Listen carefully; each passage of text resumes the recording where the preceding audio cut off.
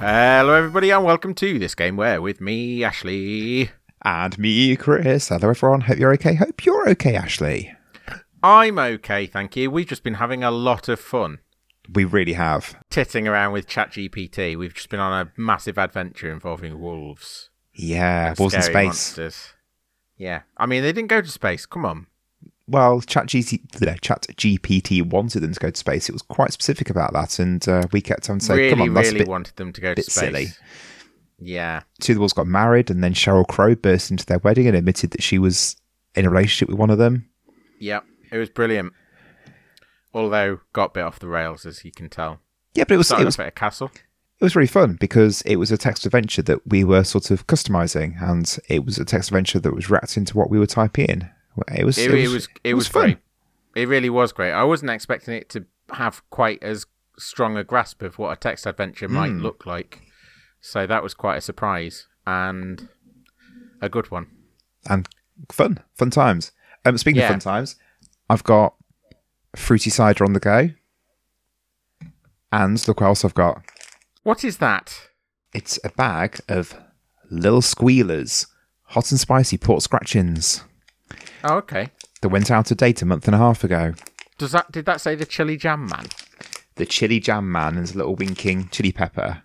He's the local chili man, right? I bought some jam from him. Oh, this back when. This is Malton on the back. Yorkshire. Oh, okay. Well, he was at, the old Lincoln Christmas Fair or whatever. Oh, yeah.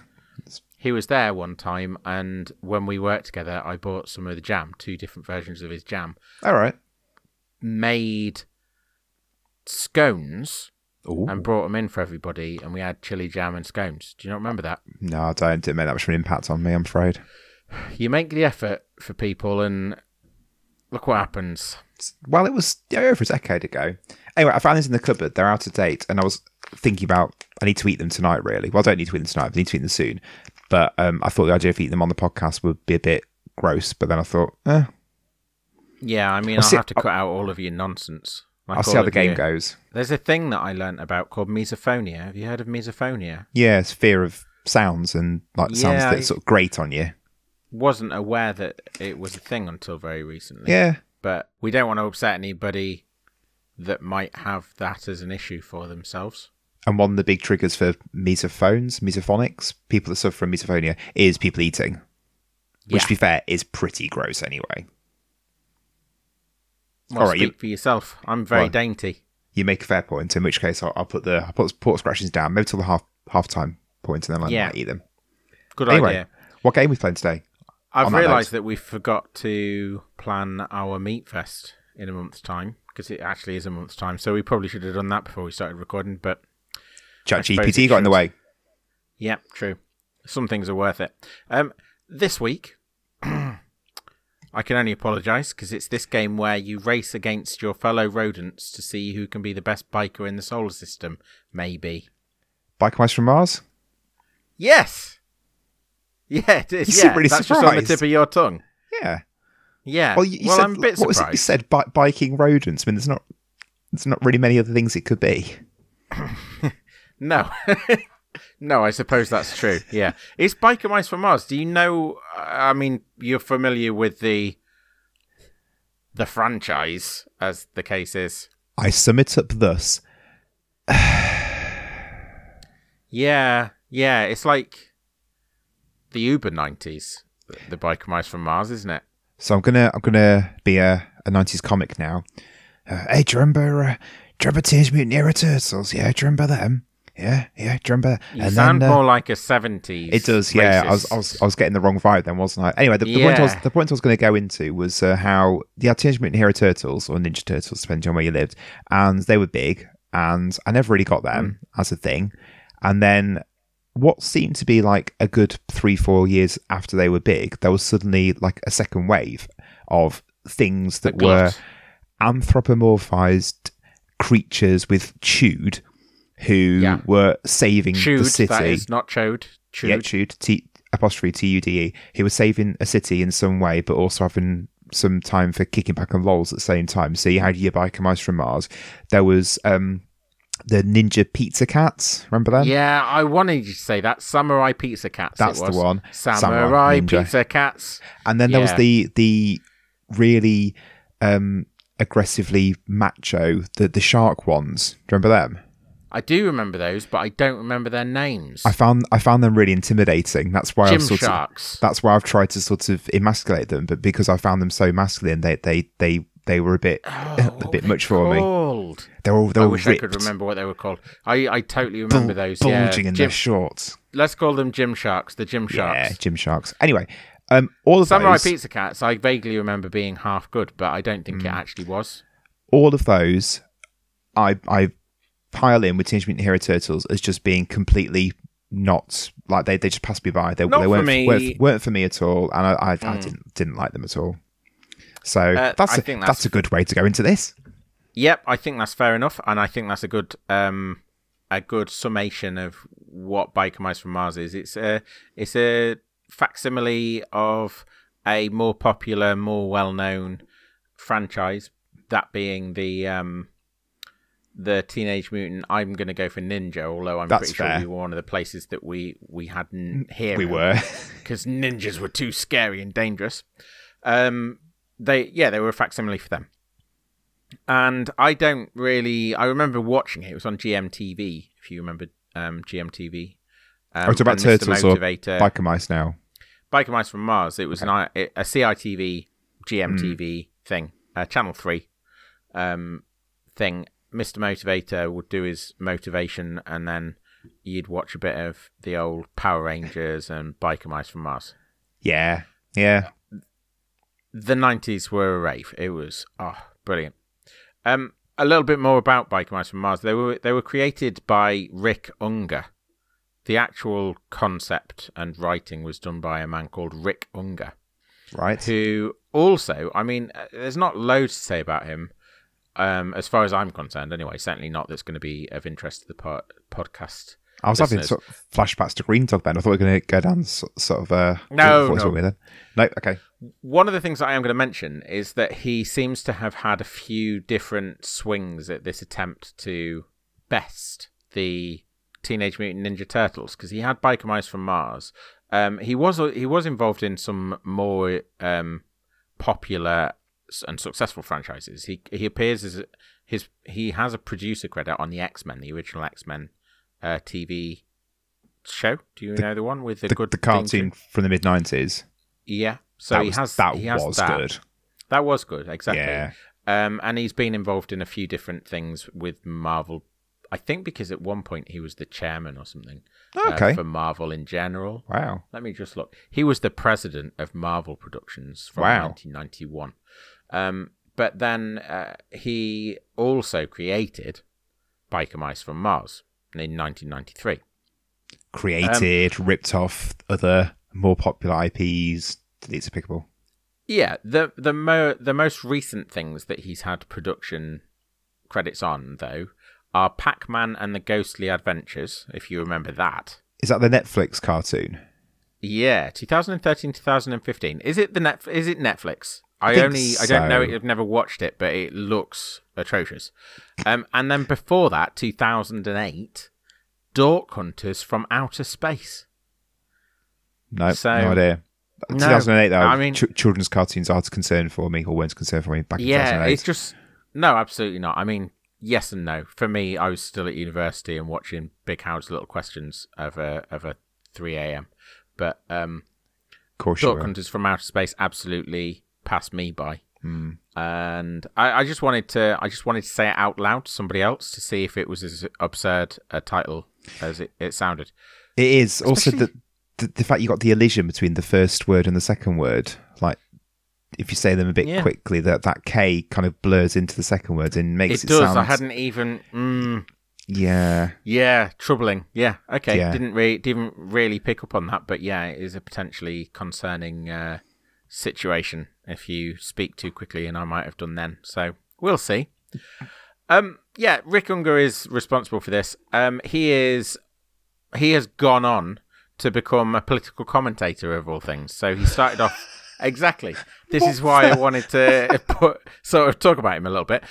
He is a currently a political commentator with a 2-hour political and news commentary radio show called The Rick Unger Show. Like, he's a big old deal, and he writes for Forbes magazine and stuff all about, I say Forbes magazine, Forbes.com, all about politics, and is apparently a recognizable face in American politics. To be fair to him, just because he's got a history with kids' TV cartoons, it doesn't mean that he can't be a big-timey political person, really, to be fair to him. Not at all, and that's not at all what I was saying. The reason I've put that forward is so that we can all appreciate the massive swing.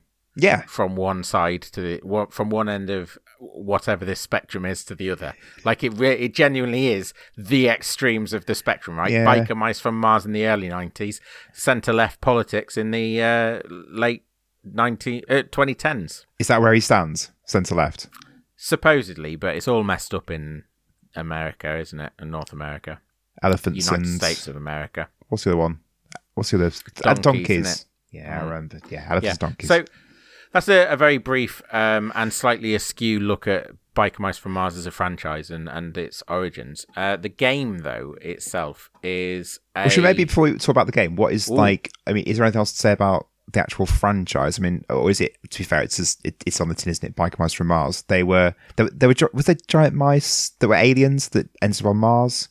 Yeah, with tentacles. And ended up on Earth, sorry. Antennas. Yeah, they did. Yeah, I believe so. They had a baddie, I can't remember his name, but he was a Lex Luthor type, crossed with a gangster. Yeah. He had slick back hair. Do you remember that? Did he have like a purple suit? Yeah, he did. Yeah. Why have I remembered very much that? Like Kingpin style. Yeah. Because that's the way the human brain works.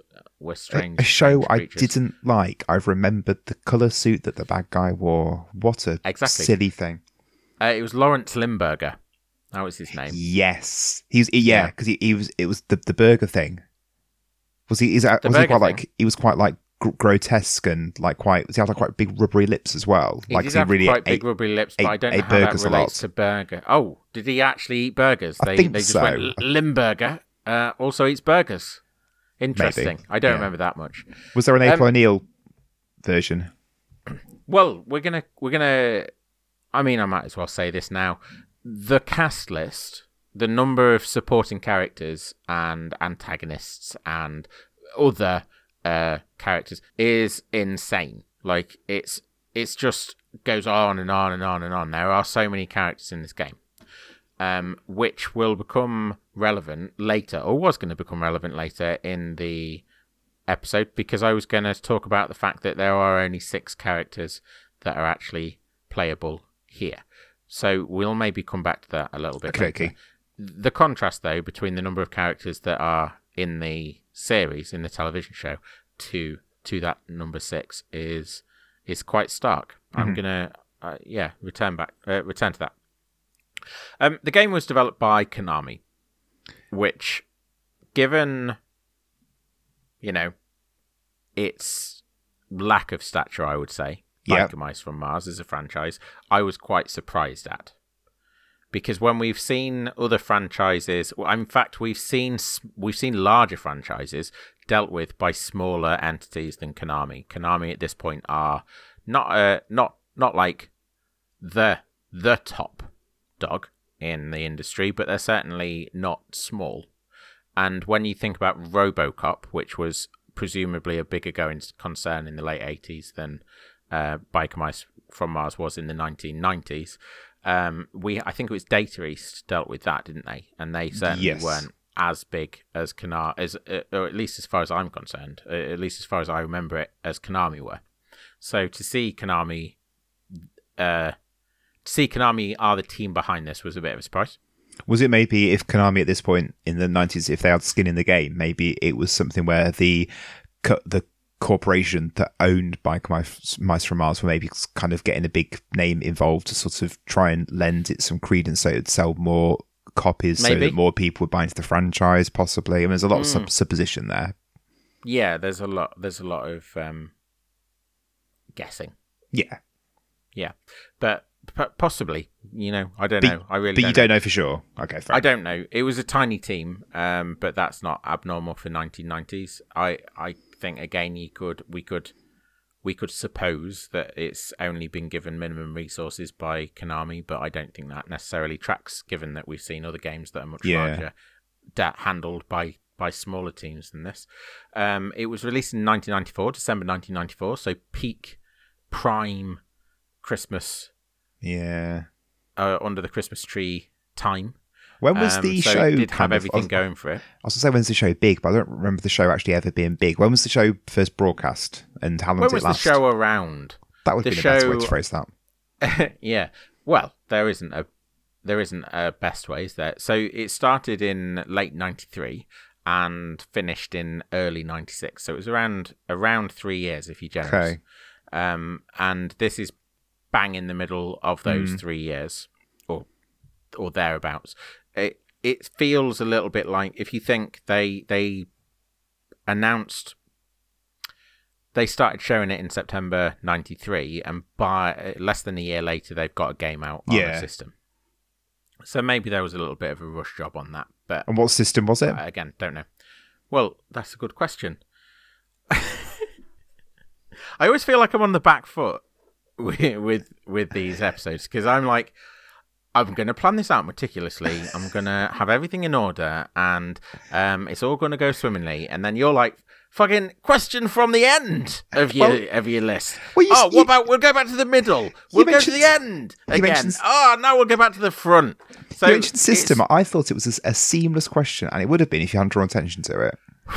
It's because you've been batting me left, right, and centre. I'm gonna show you next time. I think I'm gonna share with you my page so that you can see the trajectory of things. So strap myself in and enjoy the ride.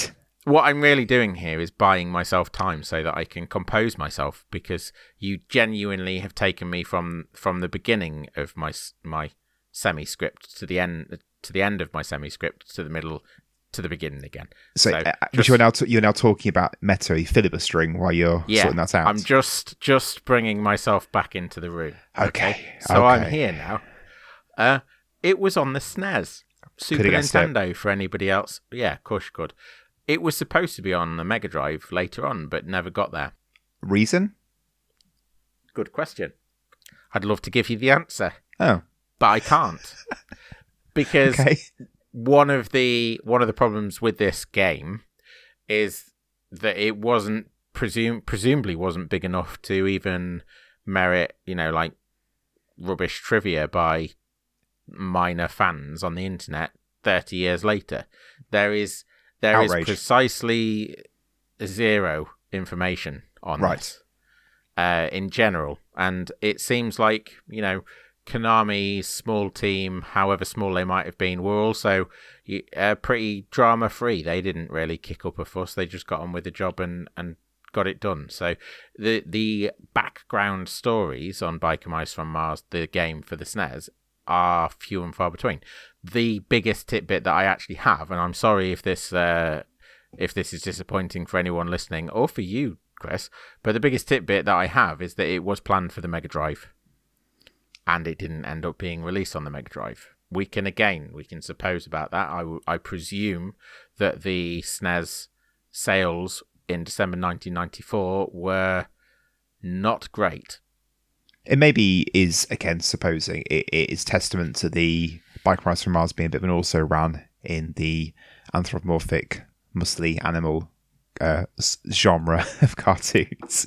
Yeah, I think that is a reasonable assumption to make. It could be that. It could also be to do with the fact that 1994 was also the year that Donkey Kong Country released. For Christmas. Street Fighter 2 released. Well, it was. There is during 94, so they would have been prime Donkey candidates. Kong was it was November 94. So if you're gonna be choosing between Donkey Kong and Biker Mice from Mars, then I think Biker Mice from Mars has got the shortest straw there. Street Fighter 2 released across platforms as well. Final Fantasy 6 or Final Fantasy 3, depending on where you're coming from. Final Fantasy 3 in the US. Mortal Kombat 2. NBA Jam. This is the top 10, by the way. Top 10 selling of the year. Sonic 3 and Knuckles. Madden NFL 95, not a big deal. But Super Metroid really is. Like, that's a direct competitor in the sense that it's on the SNES, and if you've got a SNES, everyone's going to be talking about Super Metroid. No one's going to be talking about Biker Mice from Mars. The Mighty Morphin Power Rangers is really going to cut into there, because that's we're pulling talking. from the same... Exactly. That's pulling from the same well, isn't it? Saturday morning television for kids. Again, if you're going to be offered the possibility of playing a Mighty Morphin Power Rangers game or a Biker Mice from Mars game, you're probably almost certainly going to go for the Mighty Morphin Power Rangers. Too right. And actually, most people that I know did. Mighty Morphin Power Rangers is the first game that I ever completed with my friend. So, it kind of looks like it had it rough. Yeah. As well as possibly just not having the chops to make it anyway. It's, as far as I remember, not a bad game. So maybe it got done dirty. I'm going to guess. Is it a side-scrolling beat-em-up? No, it's not. Oh. Yeah, so it is an isometric combat racing game. Blimey. Okay, I was not expecting. You said racing at the start. Actually, I should have. Yeah. Wow. That. I mean, that sounds cool. Yeah. So there are 6 characters, as I've mentioned, which I don't know if we covered, but is not very many characters given the large roster of characters in the TV show. I don't know if that's a great point that I've already made or what, but you did, but it's okay. It now. Were there the main characters? Obviously, Turtles. There were 4 of them. Were there 3 Biker Mice? Yeah, there were. Yeah, to differentiate it. So this is an isometric combat racing game, and each character has a strength of their own, a special ability, and a weapon, and that's how they are supposedly differentiated from one another. The strengths are things like strongest attacks and the firmest grip on the road with their wheels and such things. Best acceleration. You know, it sounds like the sort of awards that people give away at primary school sports days. Yeah, that's what their special strengths are. Their special abilities have got ridiculous names, most of them. That's all like in comparison to Tornado 12, you know. Yeah. You know, I know which one I'd want. Not the Power Drift, just to be clear. Yeah. And then they've all got their, as I say, their secret weapons. The best name there is the Grease Gun, I think. Is that Limburger? Got some. That is someone called Grease Pit. Limburger has got the Plutarchian Beam. All right. Yeah, I think I don't know if Plutarchian is like he's from Pluto or something. I really right. Don't know. Yeah, Grease Pit's a horrible name. It's really conjures up a really horrible image. Yeah, well, there's another character in it called Carbuncle, so they were definitely going for that. I guess that Grease Pit and Carbuncle are like the Bebop and Rocksteady. Bebop, exactly that to Limburger. We'll find out. And certainly the 90s, that's a perfect example of how the 90s cartoon, Saturday morning cartoon thing was, because you had like gross out humour as quite a big part of it. And I guess it was leaning slightly into that. Yep. So players have to place top 3 in each race in order to progress to the next race. Okay. And for each race, you, as the player, will win money. The money can then be spent to upgrade your vehicle in Road between Rash? Races. Yeah, kind of Road Rashy, yeah, exactly. I've mentioned the cast of characters. The other characters, so you've got Limburger, you've got Grease Pit, you've got Carbuncle, and then on the good side, you've got the three mice, which I nearly called rats. Don't get me started. But Throttle, Modo, and Vinny are their names. For some reason, I always remember Vinny, but I no idea why. The game got middling reviews. Well, middling to good, if I'm going to be fair. And I'd say that it generally got about 5 to 8 or 9. Not 9, that's too high. 5 to 8 out of 10. And what are your recollections of it? Well, more recently, in 2009, I think, Nintendo Life gave it a 7 out of 10. Why are they reviewing it in 2009?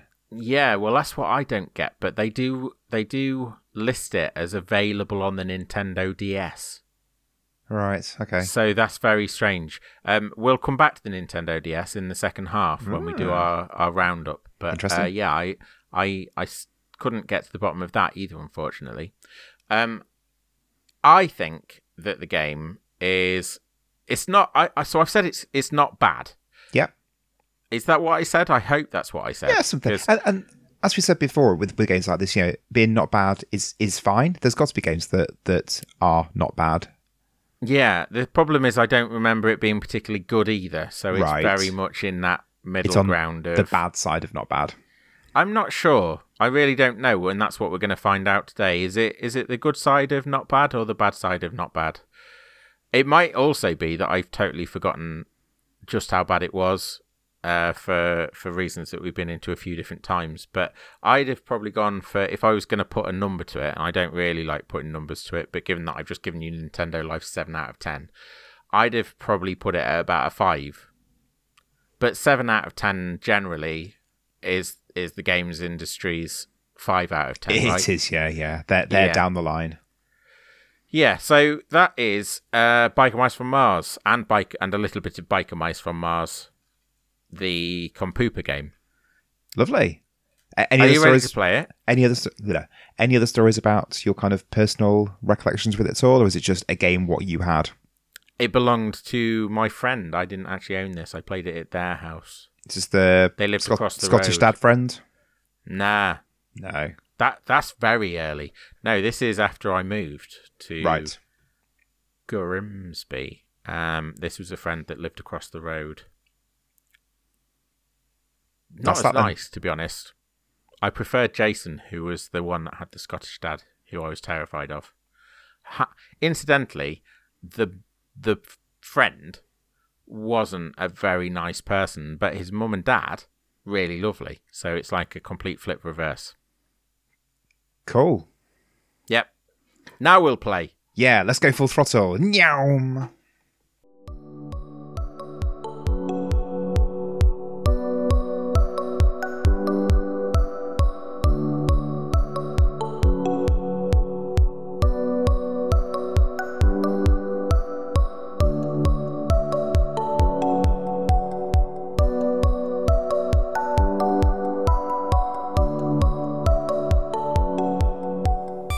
I can't remember the theme tune to Biker Mice from Mars. Can you?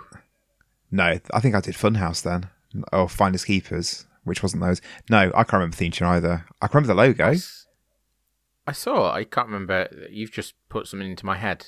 Recently, I saw an old American television show where kids kind of ran through this Funhouse style course. Not very obstacle-y, but few obstacles. And it was plastered with computer games. And they were in a Velcro suit, and they had to pull off computer games and stick the computer games to their Velcro suit. And anything that they got to the end of the course, they got to keep. Is it Battle Royale? No. Oh. That's a film. This is real. Doesn't sound real, but it was real. No. You don't know? No, but that sounds all right. I wish that... I'll try and find out what it was. Yeah, just before we start talking about the game, I don't know about you, Ashley, but I really fancy a Snickers. I really fancy a Snickers. Really. Because they're even winners need something to satisfy their hunger, right? Shops are closed. Snickers. We're not going to get Snickers at this time of night. We can get Snickers from somewhere, surely. Snickers. Not going to happen. Snickers. Not going to happen. The more you say it, the worse it sounds. I don't know why. Right. Well, the yeah, that was a weird element that I just didn't come across in the interview, in the research.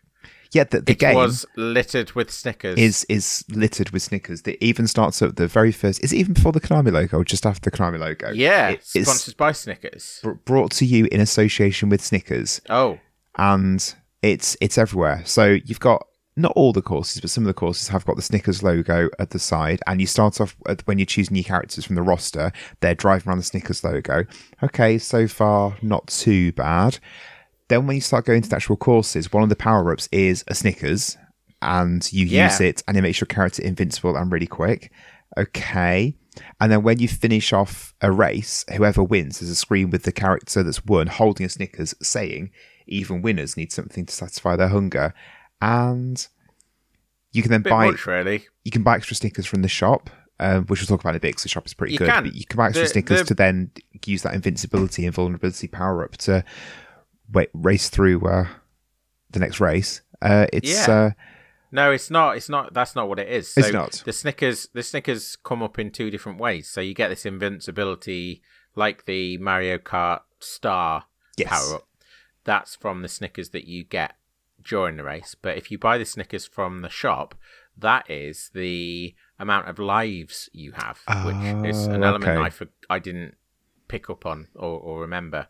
But you have 3 hits. If you get hit 3 times in a race, then I think that you get disqualified or something. It didn't actually happen to me, so I can't say for definite that was what happened.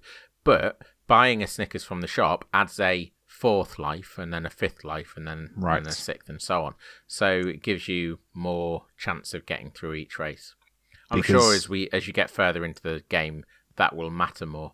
Yeah. But yeah, you can power up with Snickers in 2 different ways. Yeah, it's a lot. It's a lot. But as you rightly pointed out, Snickers are pretty good. They really are. So, yeah, are we sellouts now? If they want to pay us, they can pay us. If they want to send us some stickers. Yeah, I mean, yeah, that would be good.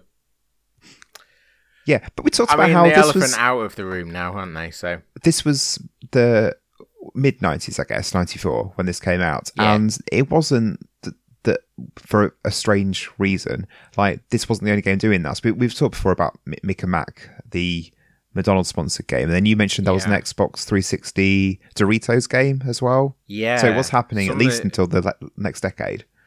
Yeah, and you'd think that would have gone away, but it hasn't. I think there might have been a more recent one than the Doritos one as well.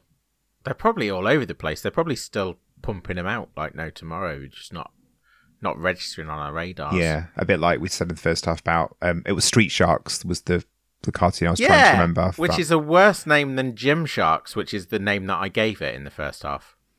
They look more like Gymsharks. They do, yeah. They were just as aggressively masculine as I remembered. Yeah, I remember their voices and everything. It was I don't a remember strange that show. I mean, that's not a good example, but sounds like a Muppet. What do you call it? I don't know. I don't know what you call it. Let's move on. Gymsharks. The game. Let's talk about the game. Because there was a revelation. It's game. A bloody good game. It's pretty good. Yeah, it is. I didn't think it was going to be. I didn't think it was going to be. How did I describe it? No. I described it as not bad, but maybe not good. But actually, I'm going for probably quite a solid good. Yeah. Here. This is a game that I enjoyed playing through and could have happily continued playing. And there's plenty that we've had our fill of within a very short period of time. This isn't one of them. Yeah, the 7 out of 10 for Nintendo Life, I would say is about right. Maybe even 8 out of 10 if we were going to put a number on it. I think it's a jolly good game. Yeah, definitely. So what is it? Very harsh. What is it that made it so good then? Well, the speed for one. I think that the fact that you actually feel like you're racing fast through these courses makes for a lot of raucous fun. Raucous fun? You sound like ChatGPT. Do I? Yeah. Well, there are worse things. Yeah, it's really nippy. It gives you a sense of there actually being a tussle for the top, and that is echoed in the actual gameplay itself as well. Because now, who sounds like ChatGPT? All right. Tussle for the top. Yeah. Have you actually just had it write you out a script? I was quite Is proud that of that. You've done with the second half. Yeah, I don't blame you. It's pretty good. the way the game unfolds as you play through the actual racing, like if you get into first place, it's not a secured first place that you can end up back in sixth place quite quickly, and then when you're in sixth place, it's actually quite difficult to climb your way back up the ranks, back up to first. And actually, that does sound quite frustrating, but it's pretty fun because there is challenge there, a genuine challenge, which is good. Yeah, it doesn't seem like it's rubber banded. If it is rubber banded, then it's extremely well disguised, because it genuinely feels like when, like you say, when you end up in sixth place, there's a good chance that you're going to stay there. Yeah. So, yeah, if there's rubber banding in there, then it's subtle. There's some... go on, you. Yeah, the speed.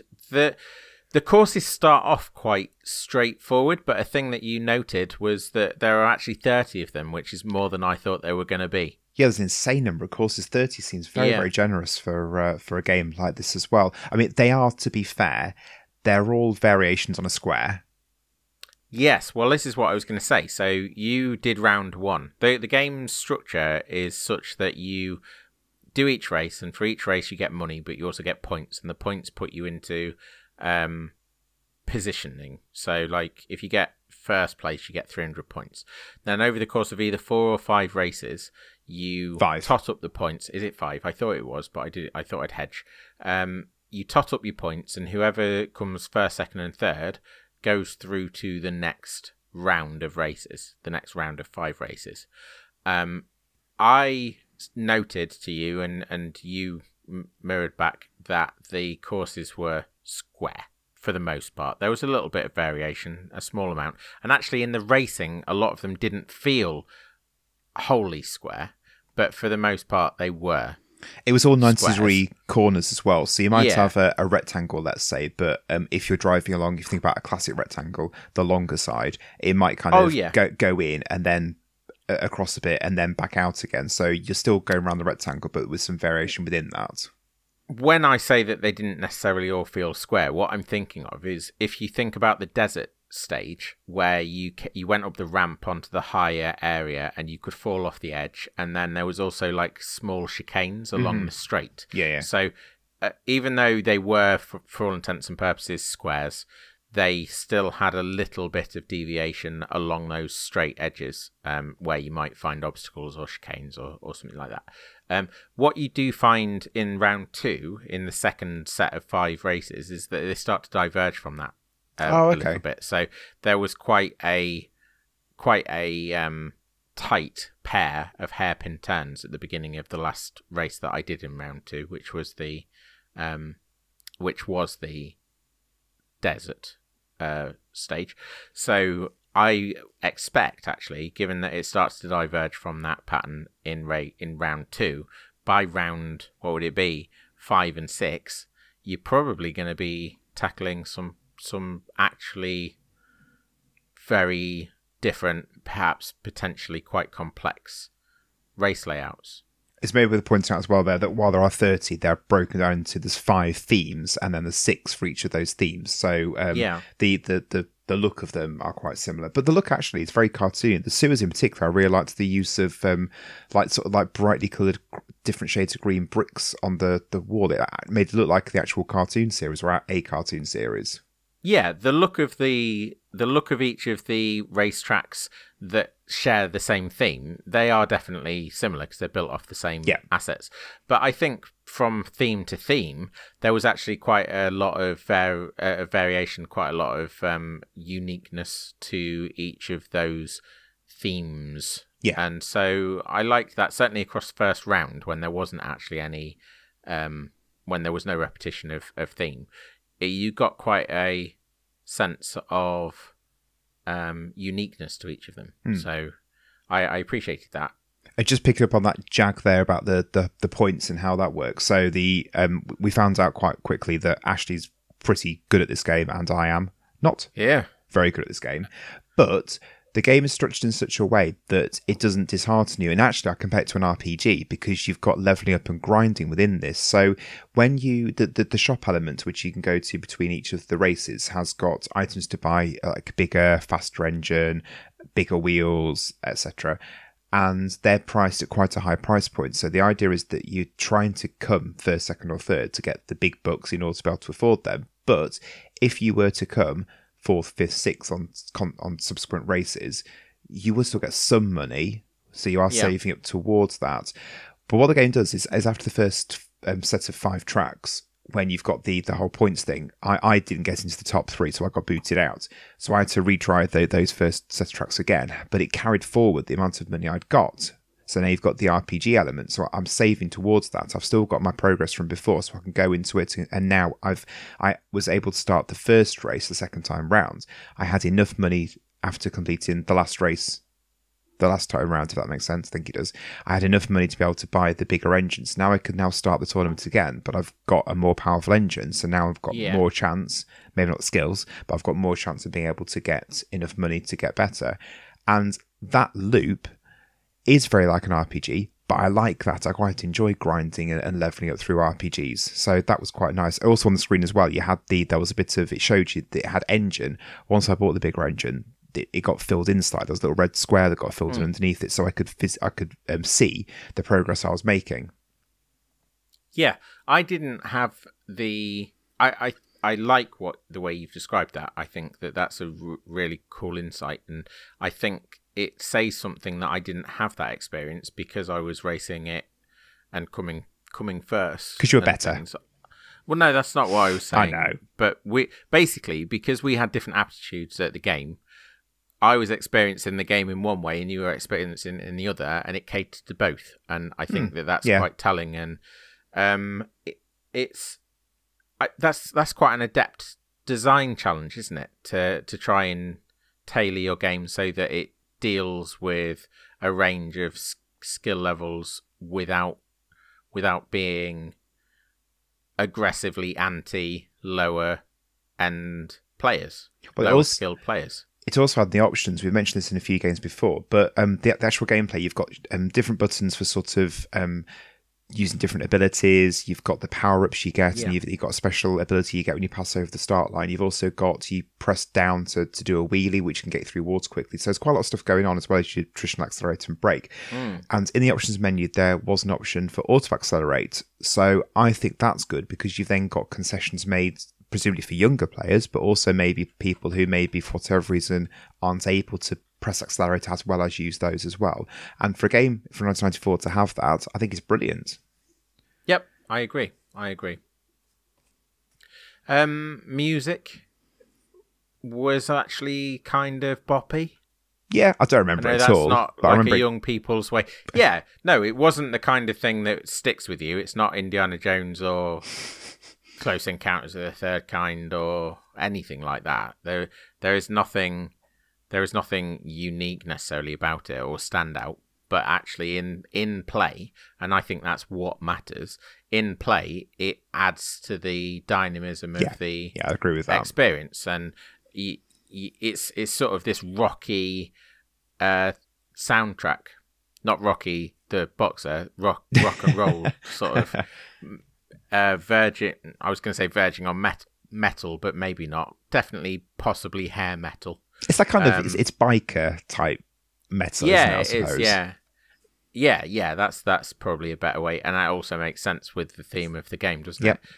But yeah, it definitely lent itself to making me feel like I was gunning for first place at all times, rather than not. We talked about Tomb Raider, and Tomb Raider comes 3 years after this game. This game, I mean, I can't believe I'm about to make this comparison, but it's absolutely relevant. This game has a stronger sense of cohesion between its soundtrack and its theming than Tomb Raider. And Tomb Raider's the one that's getting all the praise and that everybody remembers. But this is a perfect example of what I was getting at in the Tomb Raider episode. Tomb Raider, just that maybe the music's good in and of itself, but it had no relevance to being in a cave messing around with Aztec ruins. It felt out of place. Everything here feels completely of its place. Yeah. It's coherent and cohesive. Yeah. It was actually, just checked my notes, it was actually 2 years between this game coming out and Tomb Raider, so... Oh, well, there you go. Even more so.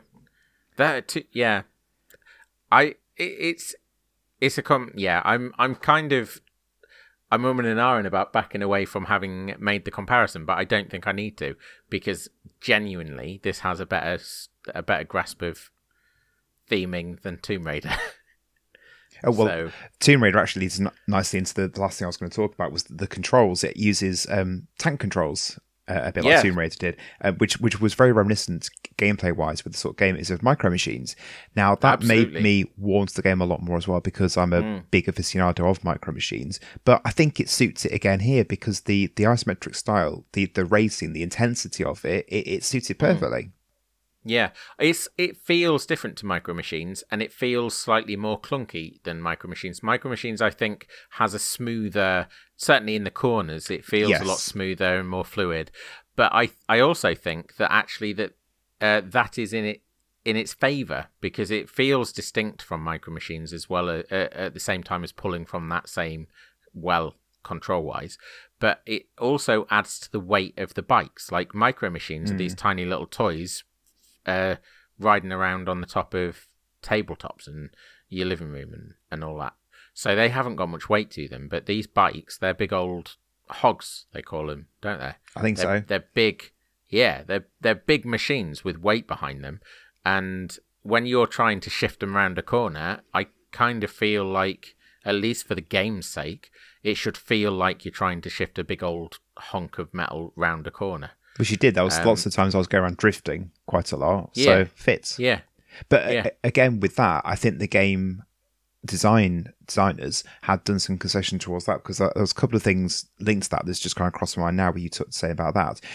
Each time you race is 5 laps, and we both said, blimey, that's quite a lot. But thinking about it, your first lap is kind of just getting a feel for the course and where the corners are, and then your subsequent 4 laps are then actually doing the course. But the gameplay that the designers, had also put in, we said about the corners are all 90 degrees, so it's very 90 degree base, I suppose, like always tight corners. But as you're approaching them, these little white gloved Mickey Mouse style hands would pop up and say whether you need to turn left or right. So there's a little bit of warning. So you can, as that pops up, you then know which way you're going to have to start turning. And I think that's good as well, because it's then not a surprise. Because as you're racing through, if you're going full metal, pedals the metal, whatever the phrase is, then you might overshoot I like it and full drift metal. in. I think that should be the phrase. But at that little hands, just that little slight tweak to the gameplay was really appreciated. Yeah, I mean, again, that's a distinction for you and me and the styles of play that we were taking on, because honestly, I completely agree with you. I think that's a great little heads up. It wasn't even registering in my view. Right. Like and the way that you've laid it out, like the first lap is a training lap, like I figure the course out, and then subsequent laps were at the actual race. That's exactly how I was approaching it, really. It's not that I was going around it slowly first time, no, but I was certainly bumping into walls and not quite getting the corners the way that I'd have preferred to. And then subsequent laps, I was getting the lines, if you can call them that, much better.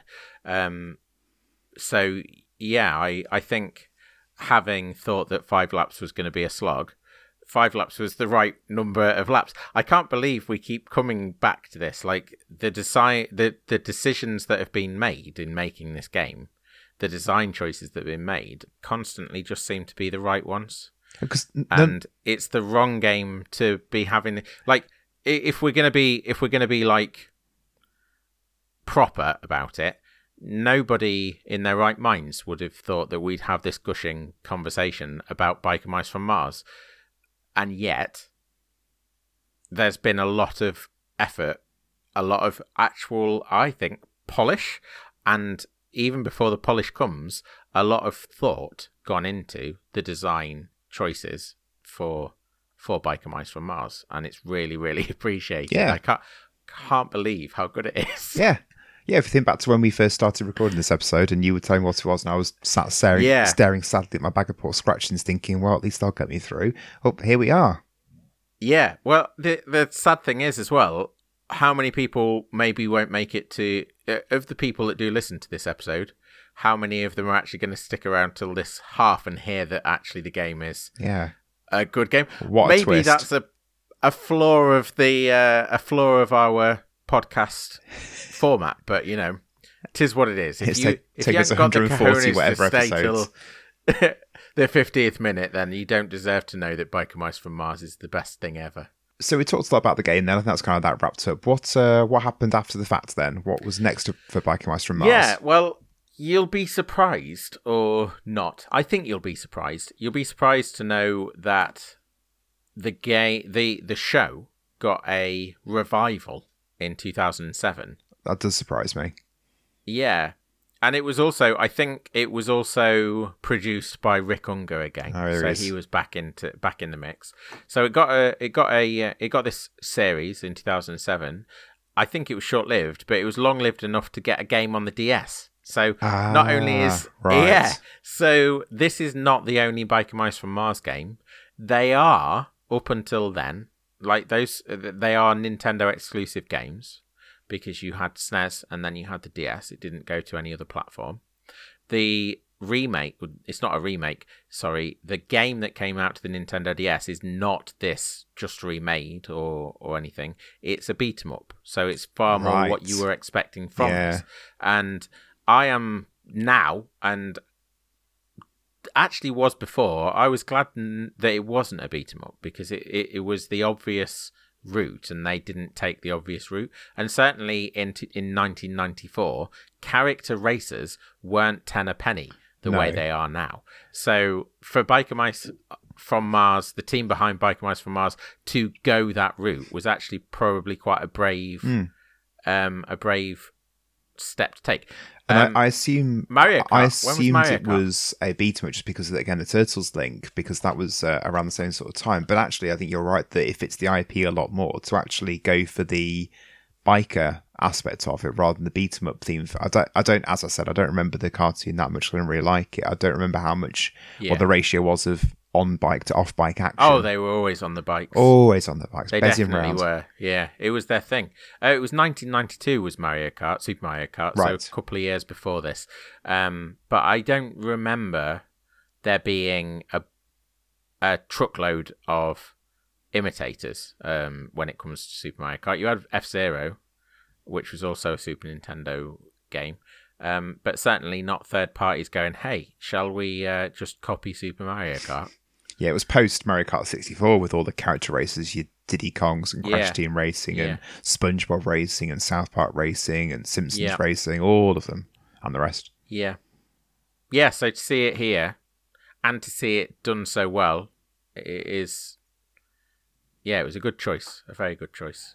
So we're in 2023 now. Where is the Biker Mice from Mars? Sorry, I keep getting lost in the gushing for Biker Mice from Mars. They made more games.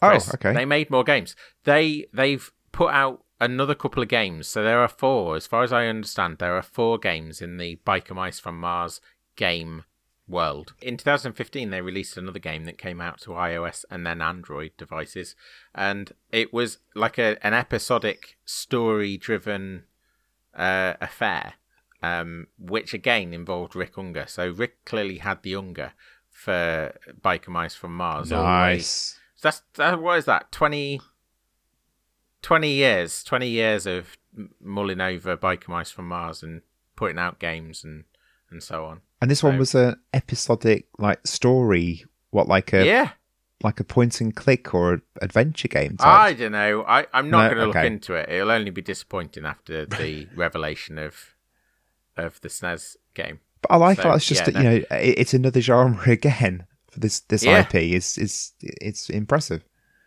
Yeah. Yep. Yeah. So it was sort of, it's not really alive as a franchise, but they've done a lot more with it than you'd think that they would have. And it's more alive than it should be. Like a game 7 or 8 years ago off a franchise that hasn't had anything on television since 2007. And even that was not particularly successful. The 2015 stuff probably shouldn't have happened, should it really? But it did. But it did. And that was that. Yep. Cool.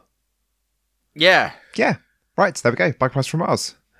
Biker Mice from Mars. What a lovely game. What a lovely surprise. So thank you for bringing that. You're welcome. Right, thank you for listening. Hopefully you've enjoyed that just as much as we did. Just before I do the wrapping up then, I'm assuming this game's not available anywhere at all. No. Sad times. Nope. Okay. Well, hopefully you enjoy us talking about it, and sorry you can't play it. Them's the breaks. Remember to come and join us on social media, please. Facebook, Twitter, Instagram, and YouTube. And like, share, subscribe, rate, and review. Next week, it'll be my turn to bring a game for Ashley to play. I'll see you there. Yeah. Thank you again for sticking till the end of this episode, especially this episode. You got the best stuff if you're still here. We will see you again next week. Goodbye. Oh, Captain, my captain. What?